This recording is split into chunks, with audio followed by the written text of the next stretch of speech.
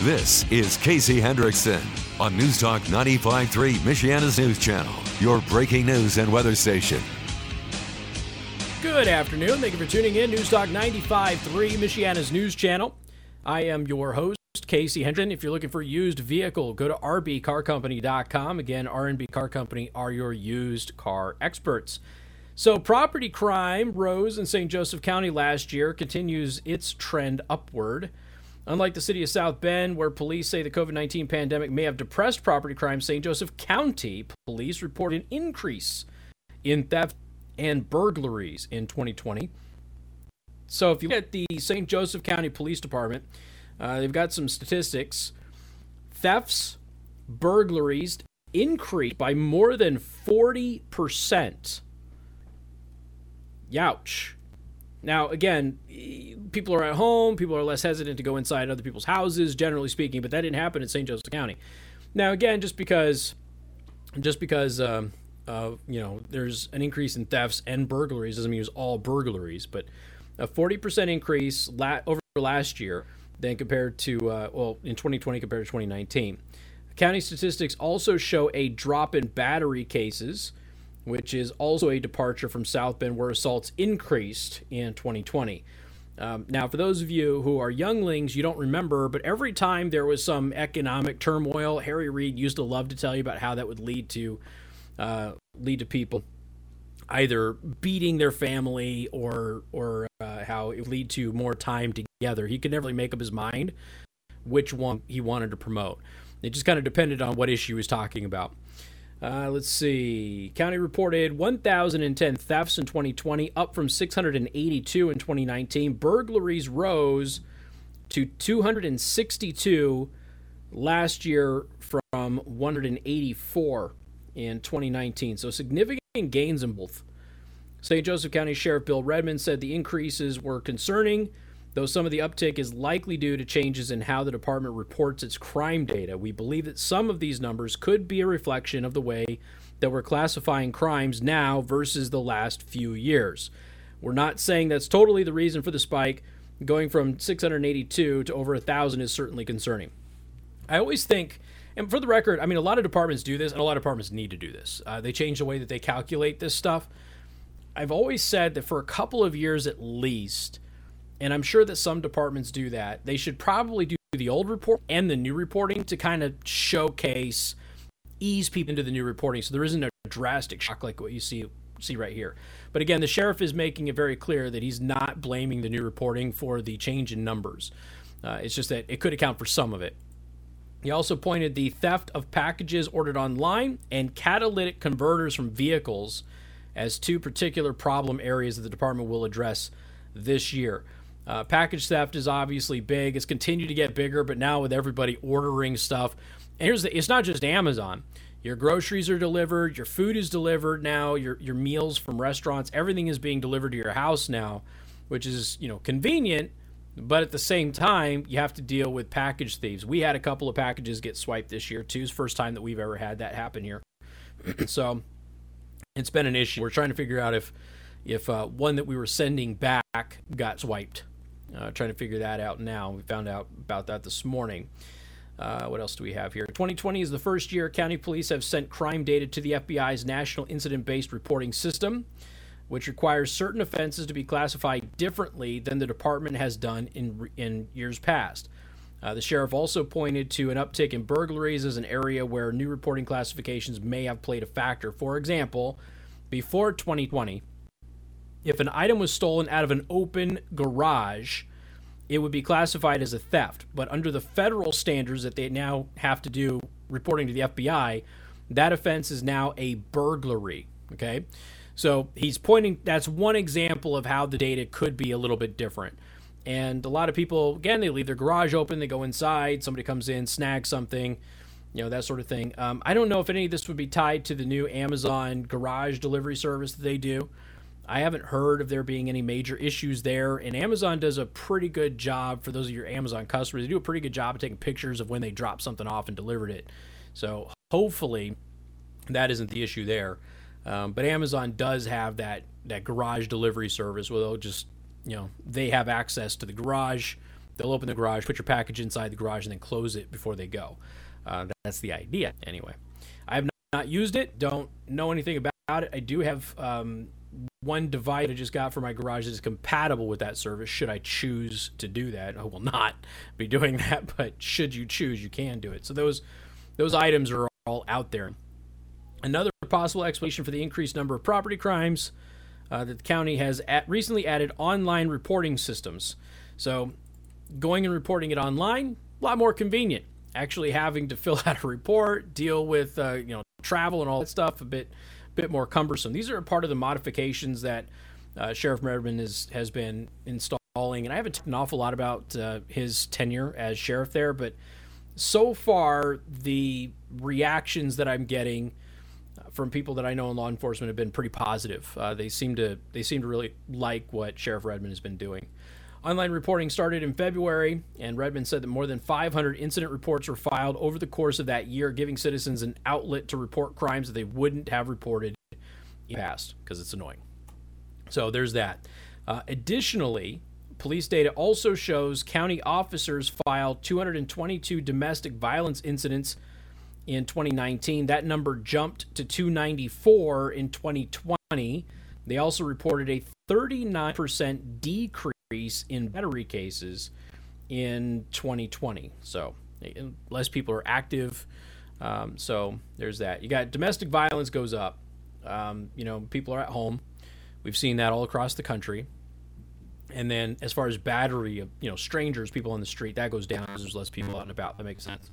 While St. Joseph County saw an increase in property crime, South Bend saw the opposite trend in 2020, with theft declining by 12%, burglary dropping 24% over the past year. South Bend also saw a 38% rise in aggravated assaults. Assaults in South Bend have been a concern for a couple of years now, and it's continuing to trend in the wrong direction. What else do we have here? Mishawaka.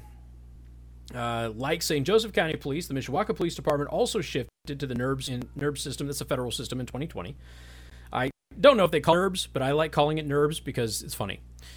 Making comparisons to 2019 stats difficult. According to a list of case reports, Mishawaka Police experienced a 50% increase in aggravated assaults, though the number now includes offenses like pointing a weapon at another person that would have been classified differently in previous years. Remember, St. Joseph County and Mishawaka, now that they report to the federal FBI system, which every department needs to do, but now that they're reporting to that federal system, they have to change their reporting standards to conform with the FBI's federal system.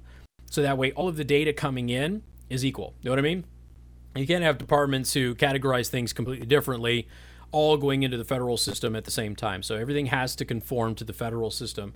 And we gave you the example again of the garage, whereas, previous to reporting to the federal system, if you left your garage open and somebody came inside and snagged something out of your garage, that was simple theft. It wasn't burglary. But the federal system counts it as burglary because somebody went inside your dwelling. So those changes could skew those numbers a little bit, but they're still not great. All right, so it's going to take a couple of years to really kind of figure out what the trends are actually in the area. But again, some of the trends are, been happening for a couple of years now, and it's certainly concerning for the area. But we've had a lot of people coming in from the Chicago area. This has been a source of explanation from a lot of people, is that a lot of folks come from Chicago. Maybe they're fleeing Chicago, or they come to Chicago, for various reasons. And some of that bleed over has been an issue. I don't know that that's a good enough explanation, to be honest with you, considering the population trends here. But it's an explanation that is given sometimes by some people. So there you go.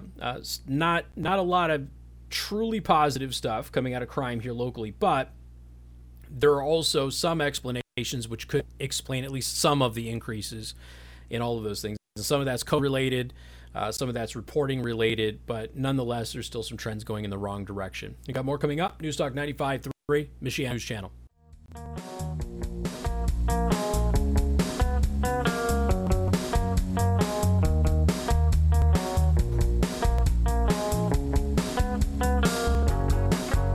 good afternoon. Thank you for tuning in. News Talk 95.3, Michiana's news channel. I'm your host, Casey Hendrickson. Hey, the next time that you're watching basketball, I have got the perfect way for you to get in the action for free. I am talking about NBA In-Play. Now, this is an absolutely free way to play on the FanDuel app. It features all of the fun of live betting. NBA In-Play turns every quarter of the game into a free contest where you can win real cash prizes. So you don't just bet on a game. You're betting on every quarter. So things dramatically change throughout a game. You all know that. So while you're watching the game, all you have to do is predict the outcomes of plays and game props before they actually happen. You claim your share of the prize. Well, best of all, again, a new contest starts every single quarter of every game, giving you even more ways to win. FanDuel is the exclusive home for NBA In-Play. You cannot get it anywhere else, so the action is always available right at your fingertips in the FanDuel app, which you should download right now. And again, the app is super easy to use, takes less than 2 minutes for you to sign up, and it does not matter where you live or where you're traveling to. I know a lot of the stuff that we do is for Indiana only, but this one doesn't matter. If you're on the Michigan side or in another state, you can play this, you can download it, and it all still applies. NBA In-Play is available in every state. So don't miss your shot. Get in on the game and download the FanDuel app. Start playing NBA In-Play today. All right. What else do we have here? There's just a lot of weird stuff that's going on out there. Did you see this church? This is another story that's not going to get a lot of attention. So, first of all, the media is not covering that the RNC was pipe bombed, during the riot, the march, the protest, the speech, whatever. The RNC, somebody placed pipe bombs at the RNC. Now, while they're busy calling Trump supporters domestic terrorists and everything else, oh, by the way, Black Lives Matter admitted that they participated in the swing of the Capitol. That happened this weekend. But while they're busy painting Trump supporters as domestic terrorists, there's an actual act of domestic terrorism that was happening in Washington, D.C., and it has gotten very little coverage on the news media, which is unfortunate. And the pipes didn't go off, but still, somebody tried to blow up the headquarters for the Republican Party. Well, they've issued a reward. I think it's $75,000 now is what the FBI's award is for any information on that. But then you got this story. A church which is known for its conservative views has been bombed in California. The FBI and local police are investigating an explosion early Saturday at a Los Angeles area church that's been the target of protests for its anti-LGBTQ message. Officers responding around 4:30 a.m. initially thought that a vandal had broken the windows of the First Works Baptist Church in El Monte. That's according to the city police department. Officers then noticed smoke coming from inside. When we realized the windows were not smashed, that they had actually blown out from some type of explosion, according to the police. No injuries, thank God. Again, this happened at 4:30 in the morning. The FBI now involved in the case. They don't have a lot of details, but they're going when they're taking a look at this. Again, this is a house of worship, which you may not approve of, but this is a hate crime. So FBI did say it was premature to call the incident a crime, but come on. Let's be perfectly honest here. We know exactly what's going on here. This is another issue with the way that the media covers stuff, and honestly, the way that sometimes federal law enforcement handles things too. If there is something that appears to be a hate crime, they won't say it's a hate crime unless it fits a certain narrative. Everything else has to. If it doesn't fit the narrative, let's put the brakes on this hate crime talk, shall we? But as far as certain narratives, you jump the gun on hate crime. It certainly looks like hate crime. We're going to continue to investigate.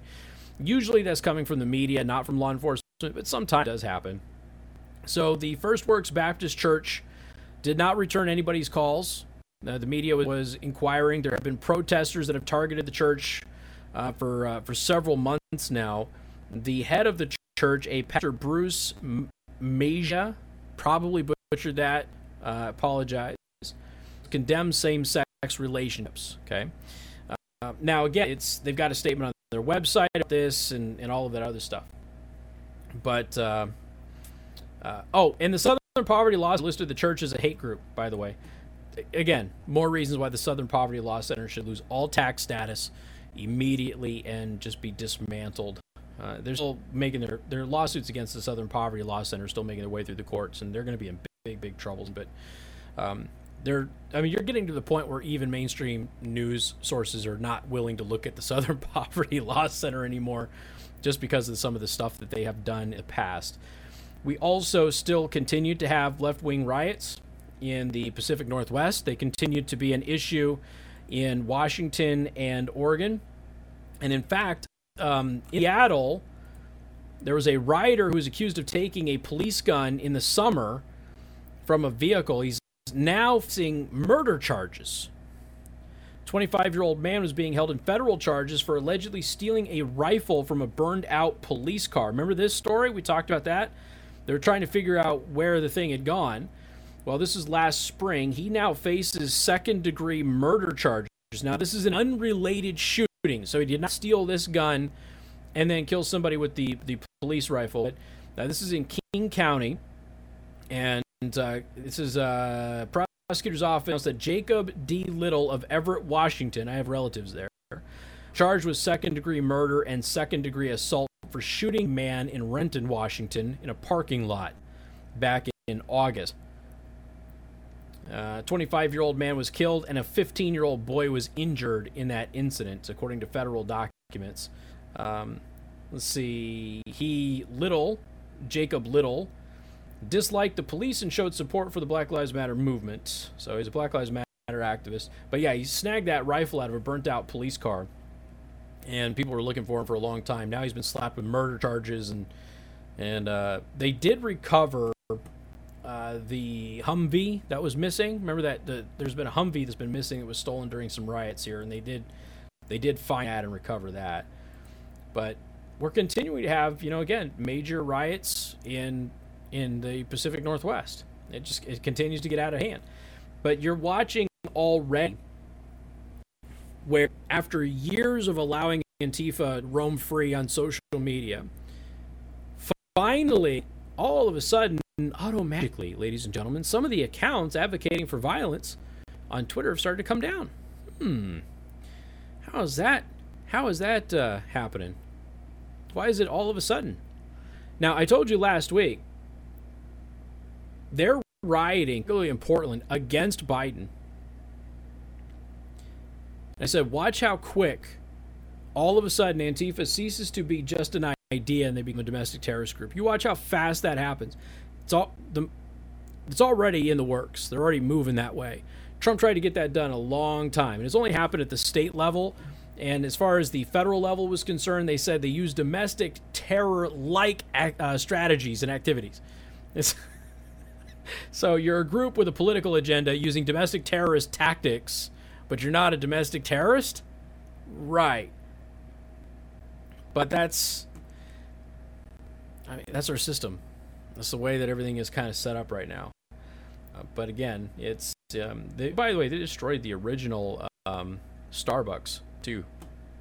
They damaged all the windows and everything on the original Starbucks. So it doesn't matter where you are on the ideological lexicon. You're not with these crazy people. And they use the Democratic Party as useful idiots. The Democratic Party uses them as useful idiots to an extent too, but it really goes both ways. And it's not really being condemned. There was zero questions asked about it at that first press conference. They didn't ask them a single thing about it. But now some people are starting to take notice, as no longer are they useful. Can't have rioting happening in the United States if the guy in the White House is can't have that, right? All right, we got more coming up, ladies and gentlemen. Don't forget, you can find us online at dlive.tv/Casey the host. The Daily Show prep newsletter will go out at the end of the show as well. Go to theburningtruth.us to sign up for that.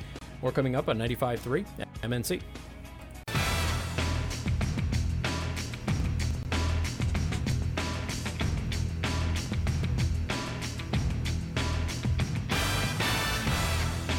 Good afternoon. Thank you for tuning in. News Talk 95.3, Michiana's news channel. I am your host, Casey Hendrickson.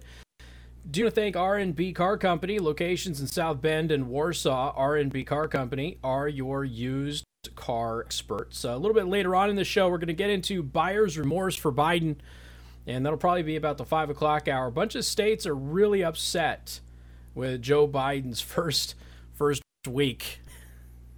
All I can say is none of this would have surprised anybody, not even remotely, had you paid attention. And here's the thing. I think that we are at a point, without going too far into this until later today, I think we're at a point where people assume the politicians are going to lie to them, and they assume they know what the lies are. So when somebody actually tells you, hey, I'm going to do this to you, they don't believe it. They just assume they're trying to get votes. We have become so cynical that we don't believe our politicians will tell us the truth when they're telling us that they're going to harm us in some way. We just assume that they're lying in order to win votes from the other side. That's how bizarre things have gotten in this country's political realm. But that's the truth. That's all there is to it. So I got to talk about a couple of things here. So we're going to get into the Amazon thing here in a second, because Amazon suddenly Amazon does not like people being able to vote remotely. I wonder why they don't like people remotely. That's an interesting one. And it also leads into some Twitter censorship too. But first I want to talk about the news media once again spreading a debunked fake news story on everybody. I keep promising you that the fake news flash is coming back, and I you know what? I'm probably just going to have to do it without the normal commercial that I was hoping to get done. I just don't have anybody to voice the commercial at this point, so probably just going to relaunch the fake news flash without. But the media pushed a fake news story here this past week. Journalist Lauren Wolf's contract was canceled by the New York Times. So conservatives and social media were then blamed for her ouster. Now, the only problem is that conservatives were not calling for her to be fired from the Times, and the Times actually dropped her on their own. Now, she put an image of Joe Biden's plane landing in Washington, D.C., and then she said, I have chills. Now, she caught some flack for this, as a perfect example of your unbiased media. So she did catch some flack, but I don't think anybody actually called for her to be fired. And the idea that the New York Times would have caved to a conservative outrage online over firing somebody is preposterous on its head. But beyond that, so she posted it. She said, Biden landing at Joint Base Andrews now. I have chills. All right. And then she was fired shortly after that. And of course, on social media, everybody just decided that this was because there was some kind of a raging, frothing at the mouth conservative mob that hit out at the New York Times and caused the New York Times to freak out so much that their massive Republican and conservative readership would be seriously damaged, with people unsubscribing from the New York Times, that they fired her because of the right-wing mob and outrage at what she had posted, which of course is absurd to anybody who's been paying attention for more than 3 minutes. But this is also how the left operates. The left, they use angry mobs to get people fired. So they just assume that when somebody is fired, it was because of some outrage mob, because that's what they do. Of course, the other side doesn't do that. Now, the New York Times finally had to address that they did not in any way fire this woman because of a single tweet. And because of confidentiality, they're not going to go into it. Now, you have to understand something, and I've seen this happen locally, and you've heard me offer my commentary on some local people in the media who have been removed from their post. And some of that was defending my company, who was being slandered with lies that were not true and were demonstrably false. And I chose to take up that mantle without my company knowing about it, by the way. Like I said, I'm one of those where I'll just ask for forgiveness instead of permission. But in the media, and I realize this is not the same with most jobs, so things are just a little different in the media. In the media, all facets of it, when you lose your job, if you are fired, there is some kind of a severance. There's usually a non-compete that's added to that, and a lot of secrecy on both sides. It is designed to prevent one side from slandering the other and causing damage. That's what it's designed to do. The problem is that if one side breaches that and the other side doesn't breach it, you can easily weave whatever narrative you want. That's what was happening against my company, the company that I work for, not my company, but the company that I work for here, Federated Media. Somebody had breached that contract, spread a lie about why they were separated, and it spread amongst a lot of people in the community, and there was backlash against my company for something they didn't do. And it's unfortunate, but this is what happens. So Federated Media kept the contract, they kept the non-disclosure, but the lie continued to spread. And I started getting a lot of people asking me about it. So I had to address it I had to address it personally with many people. The rumors just weren't true. But that happens when only one side is talking and then the other side is not talking. And when people don't realize there's a legal contract that's in play here, like, well, why aren't they defending themselves then? It must be true. It's not true. There's a contract. So we don't know why she was fired by the New York Times, because she's not saying anything and the New York Times is not saying anything, which leads to Vox and everybody else running with speculation, this outlandish story that the New York Times caved to a right-wing mob because she got chills about seeing Joe Biden land in D.C., which never happened. That was never what happened. There was no mob. There was no outrage mob. The New York Times would have never caved for that anyway. What do they care? None of those people are their customers. So it didn't make sense. But news outlets went with it, and blue checkmark verified journalist, air quote, went with it. And the fact of the matter is, it was a baseless, nonsensical claim. Even the New York Times finally had to say was not true. So what they did is they actually issued a statement. There's a lot of inaccurate information circulating on Twitter. For privacy reasons, we don't get into the details of personnel matters, but we can say that we didn't end someone's employment over a single tweet. We don't plan to comment further. And again, there's a lot of people who don't understand that. But this isn't your normal, I got fired from my company, now I get to trash them online or on Yelp or something. That's not how it works in the media. There are serious legal contracts that involve money for the person who's no longer with the company. And if that person breaks their silence too, they jeopardize their severance package. So besides opening themselves up to lawsuits and things of that nature. So this, again, just allows speculation to roll. So always remember this. If there is suddenly somebody who is removed from a company in the media, now, usually if it's an amicable, I'm moving on, doing things, there's always a goodbye. There's a, hey, I'm just letting you know the company's not responsible. I'm going on to bigger and better things or what have you. There's always something like that. Very rarely, if it's amicable, is there just a break off with no public, pronouncements. But when there's a separation from a company, it's always ugly, and there's always a contract that is involved. So just understand this. If there's ever a separation, no, I'm not alluding to anything, but if there's ever a separation and you don't hear anybody really talking about it, that's because there's a contract in place and there's money at stake if somebody breaches those contracts. So just keep that in mind. But that's also what allows the rumor mill to start ramping up and swirling all of this nonsensical stuff, and then you have an amazingly talented radio host come out there and straighten it all out and ruin your credibility with all of your friends and family.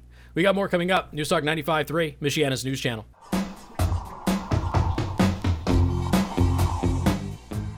And good afternoon. Thank you for tuning in. News Talk 95.3, Michiana's news channel. I'm your host, Casey Hendrickson. All right, let's take a look at some interesting stuff coming out of Amazon. So there's really been a push for some time at some of the Amazon facilities to unionize Amazon workers, right? And it's something that Amazon has actively fought against for various reasons. But apparently what has happened is in the warehouse in Alabama, apparently there is a unionization vote, and Amazon is seeking to postpone that vote at the warehouse in Alabama. And what is happening is federal labor authorities are allowing mail-in voting. Now, Amazon claims that it has created a safe, confidential, and convenient proposal for associates to vote on-site, which is in the best interest of all parties, associate convenience, vote fidelity, and timeliness of the vote count. Now, why would Amazon be running well, as a way to prevent remote and mail-in voting for the unionization effort in Alabama, why would Amazon be saying that there is an issue with vote fidelity? Wall Street Journal reports that the e-commerce giant Amazon is aiming to postpone a unionization vote at one of its warehouses in Alabama. The company is also reportedly requesting the federal labor authorities reconsider a decision to allow mail-in voting due to the pandemic.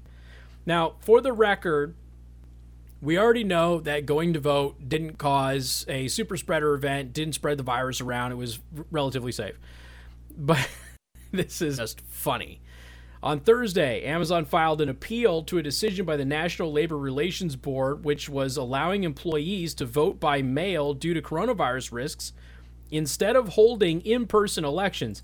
Now, a lot of those employees go to work at the facility. So Amazon has a point, right? There isn't any evidence that voting in any capacity leads to the spread of the virus. Plus, most of these people are going into work at that facility anyway, and they're not doing it remotely.